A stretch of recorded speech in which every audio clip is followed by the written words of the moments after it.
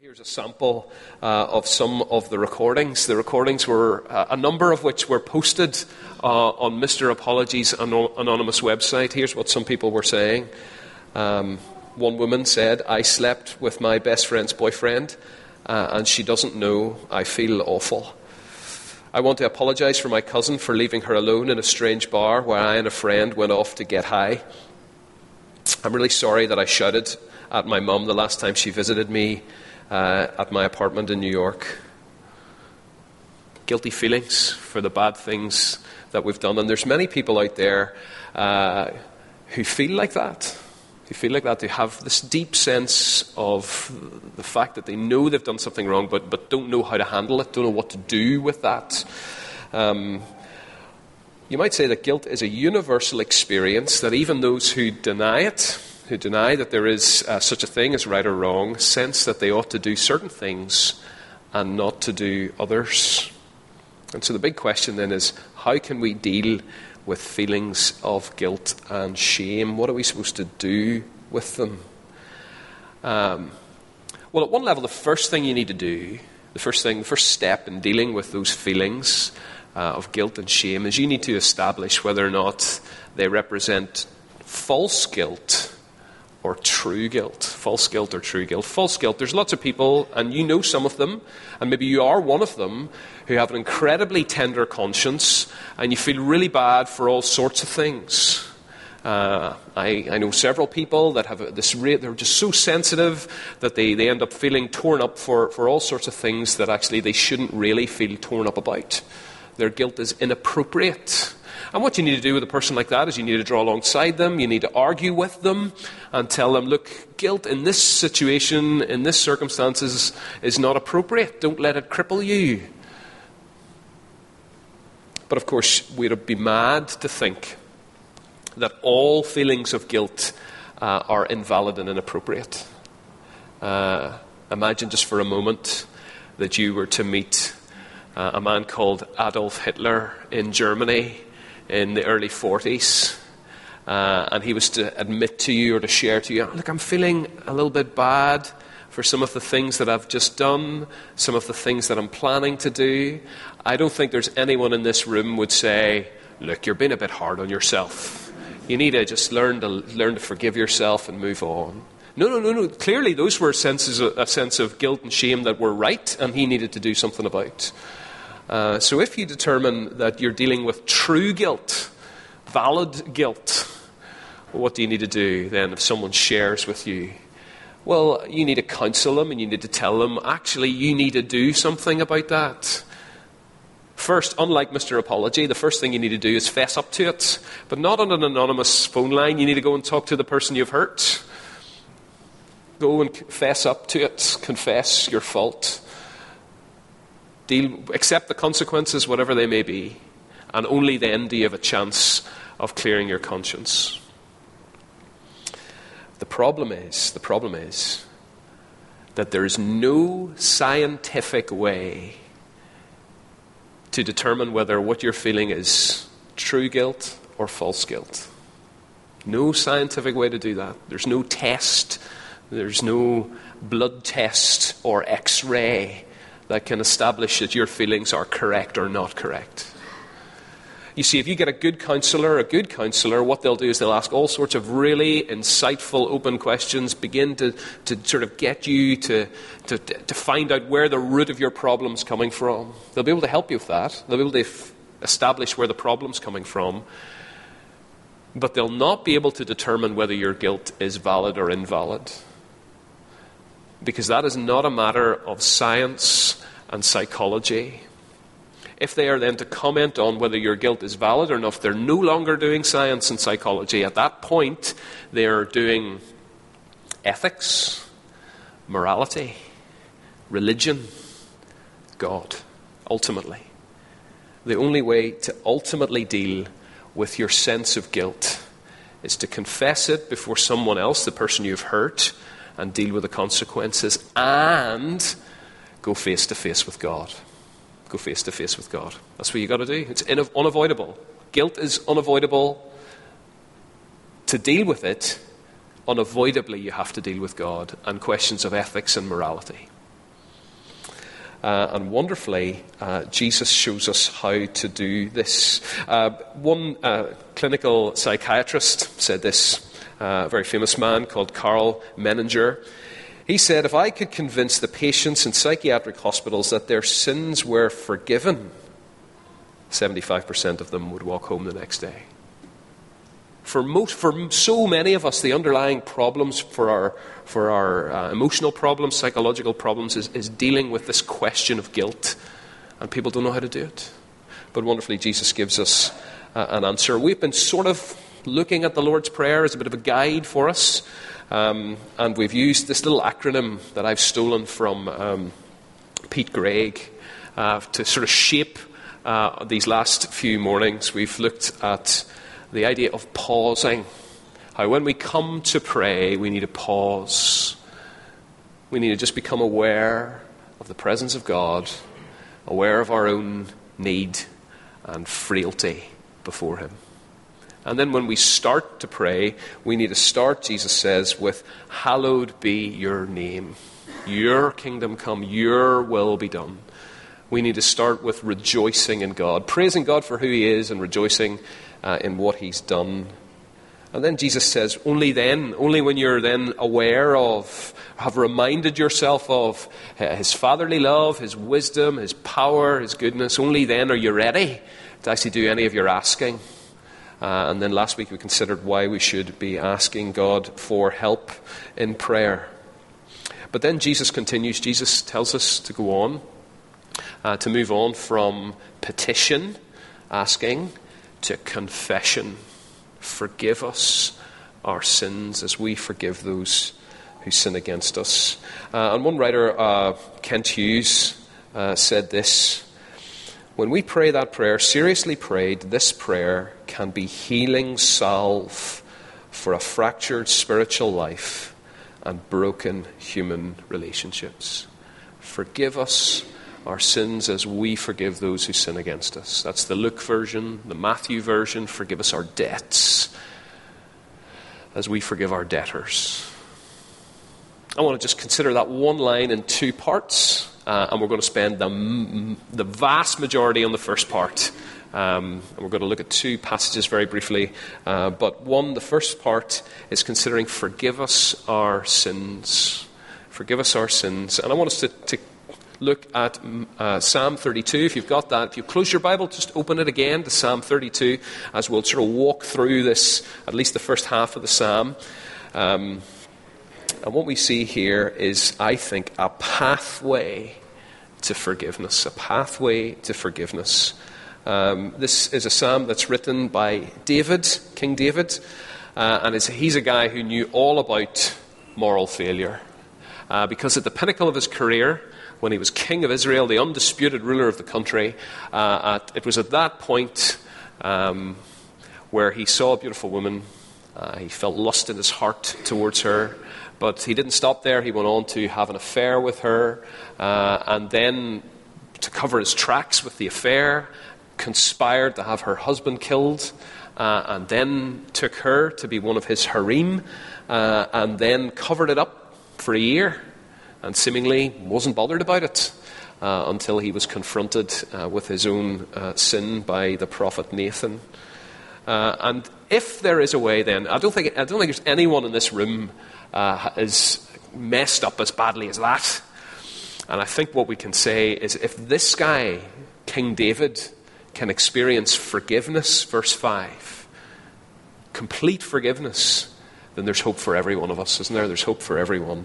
How does it happen? How does someone who's messed up so badly, how can we find forgiveness? Well, David gives us three steps to forgiveness.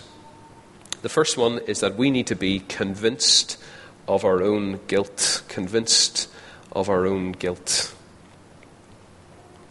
I've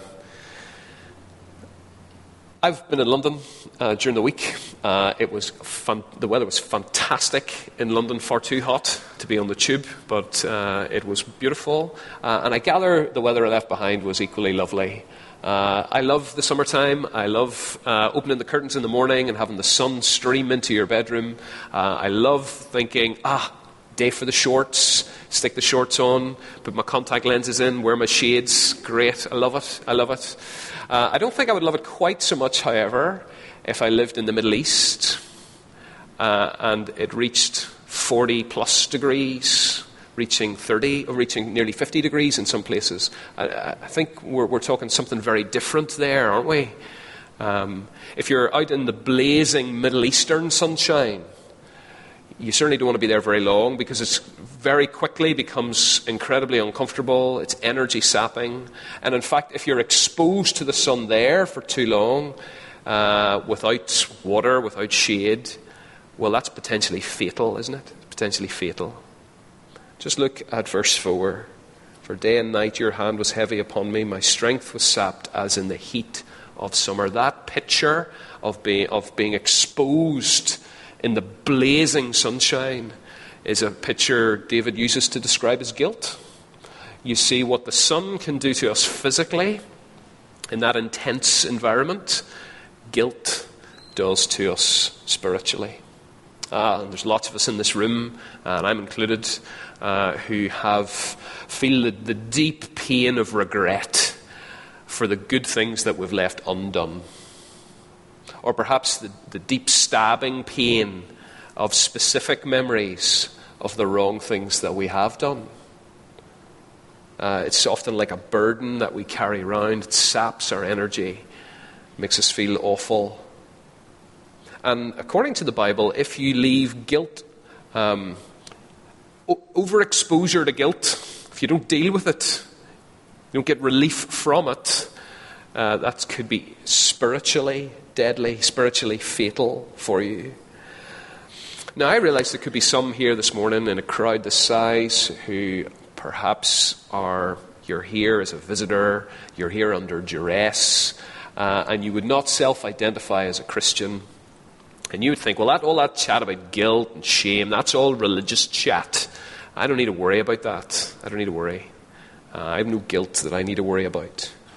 But I think even you, if you're honest with yourself, you will recognize the little voice inside you. And there's a little voice inside every one of us. Not an audible voice, but it's a voice nonetheless that calls us a fool and a fraud and a failure.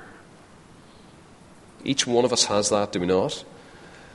And according to the Bible, just as you have on the dashboard of your car red warning lights, and when they come on, you need to do something about it immediately to avoid disaster. In the same way, God has so hardwired us, that little voice inside us is the red light on the dashboard of your soul that demands your immediate attention to avoid disaster.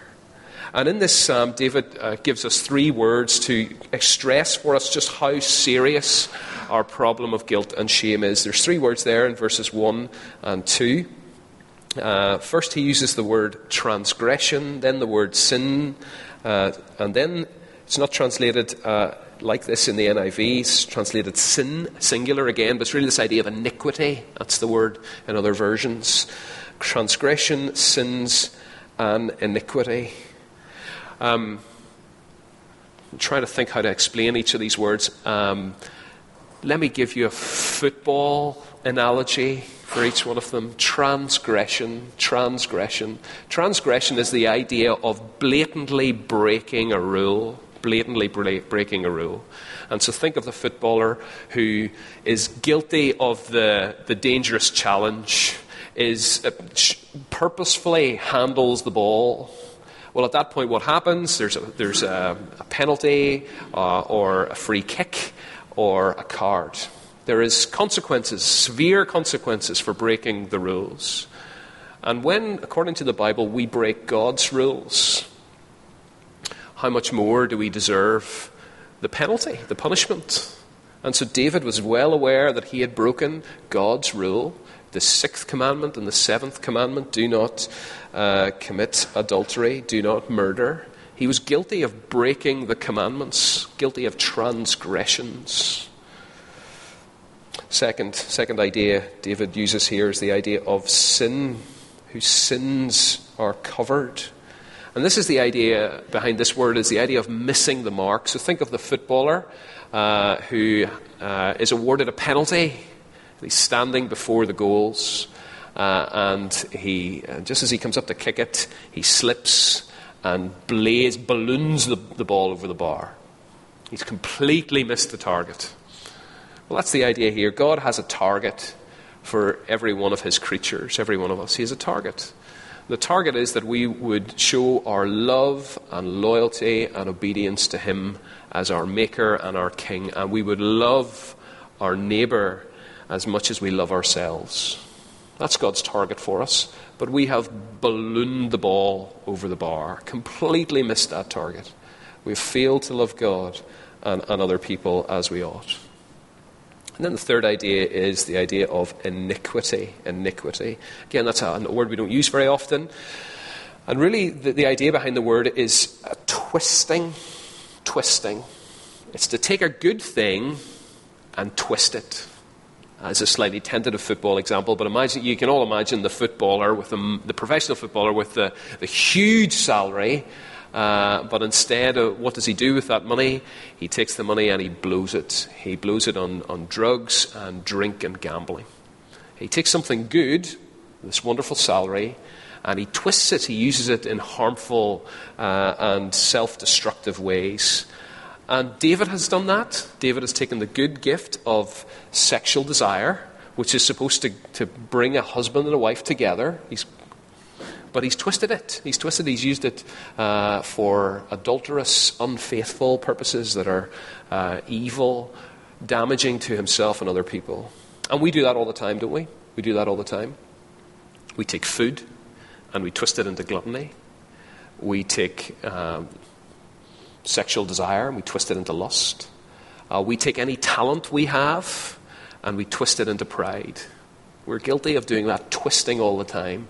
Twisting good things for evil and self-destructive purposes. We are all guilty, therefore, when you stop and think about it, of transgression, breaking God's law, of sin, missing God's mark, and iniquity, twisting his good gifts.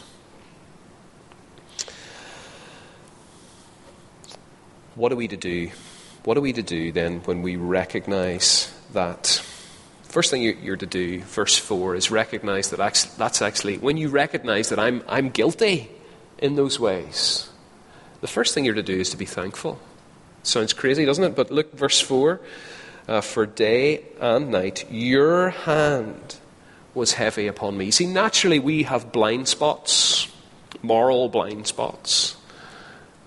David had it. He was able to live perfectly happy and healthy for a year without even being aware that he was guilty. In the same way, we are blind often to our own faults and failings. It's obvious to other people who live and work around us where our faults and failures are, but we often are blind to it. But God graciously opens our eyes to see it.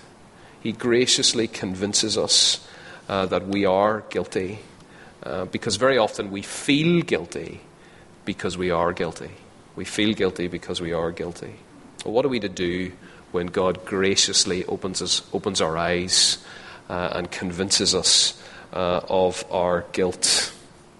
Well, what we're to do, secondly, according to David, is confess our failures. Confess our failures. Just look at verse 5 again. Then I acknowledged my sin to the Lord and did not cover up my iniquity. Said, I will confess my transgressions to the Lord, and you forgave me the guilt of my sin. David says, you can know relief, joy. Notice how the song begins and ends with this note of great joy. Blessed is he whose transgressions are forgiven. Rejoice in the Lord and be glad, you righteous. Sing, all you who are upright in heart. There's joy to be had, relief from your guilt and the burden that we carry around and the fear we carry around with us all the time. We can have relief from that if you, second, confess correctly. Confess correctly. What does it mean to confess correctly? Well, I think it means two things. First, correct confession is specific. specific. I said, I will confess my transgressions to the Lord. In the Lord's Prayer, we saw the same sort of language. Forgive us our debts. Not just forgive us our debt. Forgive us our debts. So when we come to pray, we're not to pray, Father, forgive me for all my sin. Amen. Okay? No. Be specific. Be specific. It's a good exercise for you to get into the habit of doing, reviewing your day at the end of the day and being specific over what you need to repent over. You may say, forgive me for being unkind to my wife or husband. You may be saying, in that business transaction today, I cheated. Forgive me for the lies I told and the people I misled. Forgive me because I had the chance to forgive someone today who hurt me, and on purpose I didn't take it. Forgive me for how I used my money selfishly today. You get the idea? Be specific. Be specific when you confess. And David also tells us, I think, in verse 5, that correct confession involves taking full responsibility for your sin. And he says in verse 5 that he did not cover up my iniquity. I did not cover up my iniquity. It's very easy for us to confess, even mentally like that. I'm really sorry, but I was just provoked. I'm sorry for that, but they were clearly out of line there. I'm really sorry, but I was tired. I'm really sorry, but I have this personality that just explodes with anger whenever I'm put under pressure. True confession begins when blame shifting stops. We are to confess our failures to God, be specific, and take full responsibility. I did it. It was wrong. I've no excuse, and I am sorry. That's what true confession sounds like. And only then, number 3, third step, only then will you experience the comfort of God, the joy of having a clear conscience. You'll be comforted by God. Notice that David has used 3 words in verses 1 and 2 to describe sin, transgression, sins, iniquity. He then uses 3 words to describe forgiveness. So they're forgiven, covered, not counted against. And the 3 matching up to the 3 is just a poetic way of saying when you come to God and correctly confess, it will be completely sorted. Completely sorted. And these are beautiful words that actually anticipate where the whole Bible story is going when you explore them a little bit further. The first word, this word forgiven, it really carries the idea of being carried or taken away. This is actually language that is drawn from the Old Testament, drawn from the language or the description of the Day of Atonement back in the books of Moses, in the book of Leviticus, chapter 16.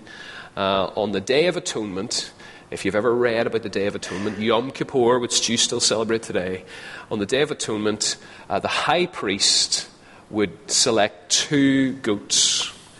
He would sacrifice one of the goats as an offering for sin, but then as a worked out picture, what he would do is he would lay his hands on top of the second goat on its head, and he would confess over it all the sins of Israel.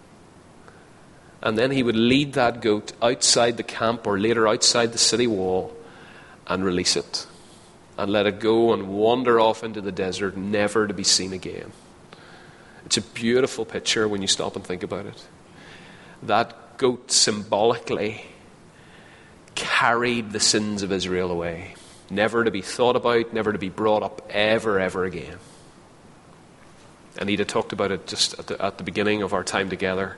As far as the east is from the west, so far will God carry away our sins from us, never to be brought up again.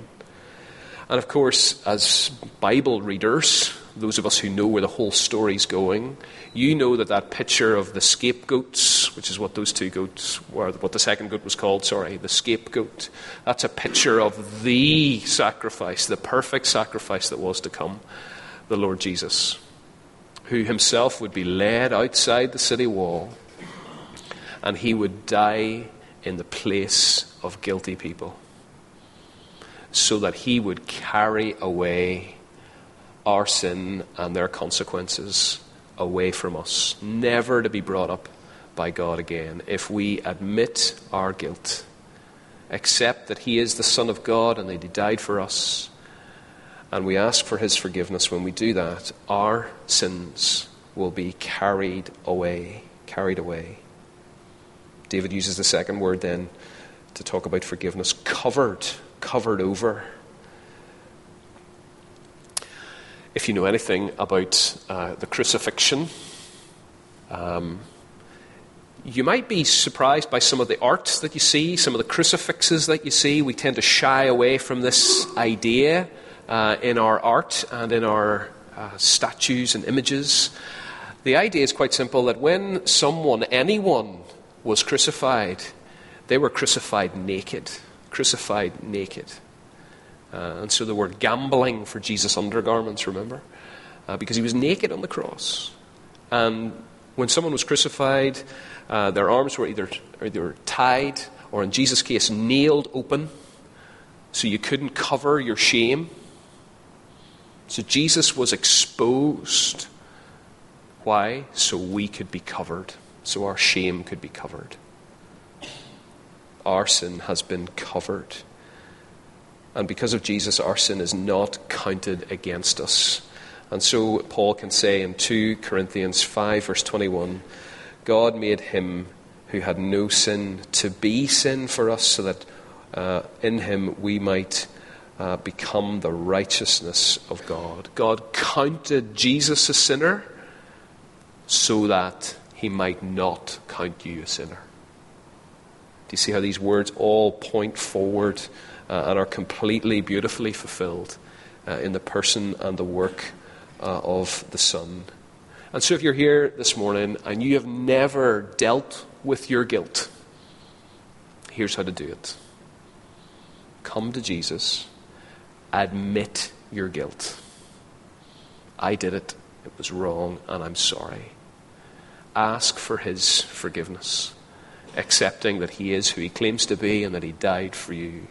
And if you do that, the joy, the relief, the forgiveness can be yours today. But if you look at Psalm 32 and if you look at the Lord's Prayer, these are written not to those who've they apply certainly to those who haven't come to Jesus yet and are coming now for the first time. But this is a song of a believer. The Lord's Prayer is to be prayed by someone who has already got God as their Father and has trusted in the Lord Jesus. Well, what does it mean, and why do then believers need to regularly confess? Why do we need to do that? Doesn't that sound a bit Roman Catholic? Surely good Protestants, those in the tradition of the Reformation, surely we've left all that behind, have we not? Why do we need to do it? Well, I think John Piper has really helped me with this week. He's a little book called God is the Gospel. It's worth a read if you haven't got it. Perhaps a summer read.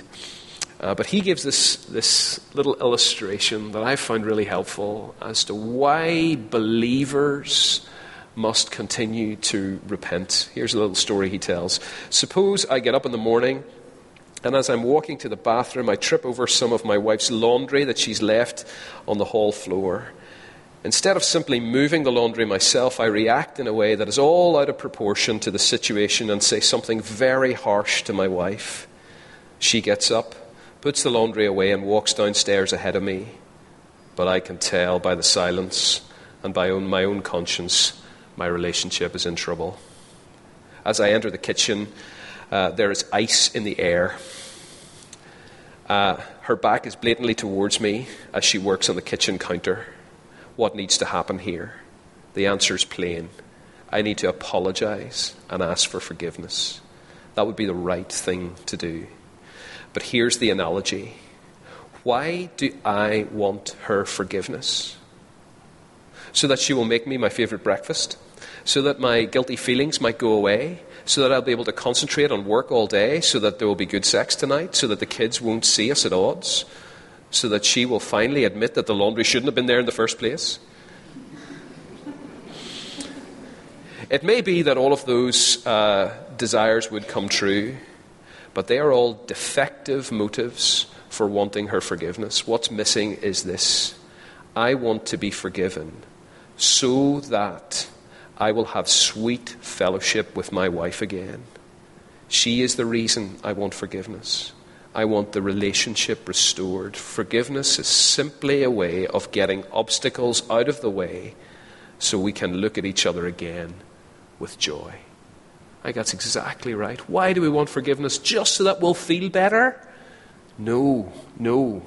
The reason we regularly confess our sin is to deal with the obstacles in the way of our relationship, to restore the intimacy and joy that can be ours. That's why in the psalm, we didn't read it, but towards the end of the psalm in verse 9, David tells us, don't be like the horse or the mule that only stays on the path and walks beside or underneath the master because of a carrot or a stick. Don't be like that. They don't understand the master. You do. You're to have a relationship with him. You are to joyfully walk with the master and stay on the path so that your relationship might deepen and grow. Confession is not a way of earning our forgiveness. We're not saying to God, please forgive me because I feel so bad. Please forgive me because I've cried so many tears. Please forgive me because I'll make it up to you in the future. No, our forgiveness, our confession, is based completely on the finished work of the Lord Jesus. And yet, why do we confess? Because we want to restore, because we're prone to wander, and we're keen to restore the joy of intimacy with our God. The pathway to forgiveness. We're convinced of our guilt. We confess our failure. And we're comforted by an intimate, joyfully restored relationship with God. Very, very, very briefly, the test for forgiveness. Now, the reason I feel I can be brief about this, the passage, Matthew 18, is in our little summer series on the Beatitudes, we're going to come back to this chapter and this little story and explore it in some detail. But I want you to see that Jesus calls us to ask for forgiveness, but then he adds this uncomfortable little phrase at the end of his model confession, as we forgive those who sin against us. Jesus is not saying here, he's not saying that you can earn God's forgiveness by being a really forgiving person. That is not what would go against everything Jesus has already taught and the whole sweep of the whole story of the Bible. Forgiveness is God's free gift of grace. It's not something that we earn.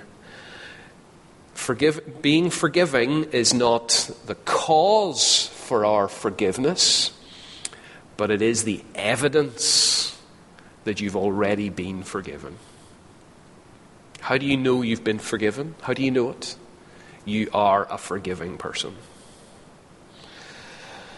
Now, just imagine for a moment. Again, we don't have time to look at the story, Matthew 18, but the gist of it is this. Imagine you've been given a huge gift. Imagine some lawyer, solicitor has contacted you and said a relative that you weren't even aware of has died, and in their will they've left you £10 million, right? Imagine how you'd feel getting that phone call. Or perhaps you wouldn't trust the phone call. You'd wait till the letter, well, it was officially signed, comes through the door. But it's true. It's true. And once you know it's true, imagine at that moment, 5 minutes later, your good friend calls you up and says, you remember that £1,000 that you lent me? I know I'd agreed to pay it back tomorrow, but look, I'm going to need another month to next payday. Will you let me extend? Having just received the news of a windfall of £10 million, how would you respond? Well, if you have any apprehension, any understanding of what's just happened to you, and you have any ounce of humanity, what you'll say is, £1,000? Forget about it. Forget about it. Can I tell you what happened to me? Is that not a normal reaction? In the same way, if you appreciate how much you and I have been forgiven by God, then any hurt, any offense that you experience from other people is small potatoes. It's a small thing. That is not saying it's an easy thing to forgive. It's not. When we've been hurt, especially by those that we love the most, it's often the most difficult. It's not easy to forgive. It's going to require a deliberate decision to forgive every single day. And as a friend of mine talks about, it's a bit like skinning one layer off an onion. You just have to keep pulling each layer off every day, and after a long, long time, you have no onion left. But it's hard and it's difficult. But if you're unwilling to even start forgiving, to even make an attempt to forgive, then Jesus is saying, then that is the evidence. If you're harboring bitterness and resentment in your heart, if every time you see that other person, you bring up their offense in your own mind, you bring it up to other people, you bring it up to them, if you're doing that and refusing to forgive, then Jesus is saying that is the evidence that you have not yet understood the scale and the cost of the forgiveness that you've been given.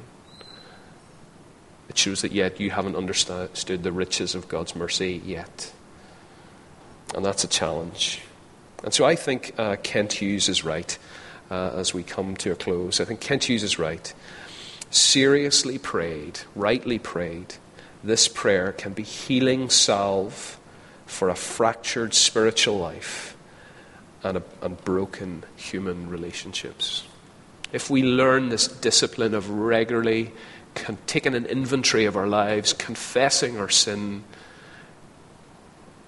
asking for forgiveness, we restore our intimacy with God, and we are changed. We're changed by that so that we can become forgiving people.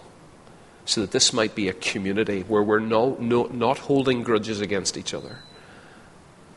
Wouldn't that be a wonderful thing? Wouldn't that be an attractive community to belong to? Let me pray.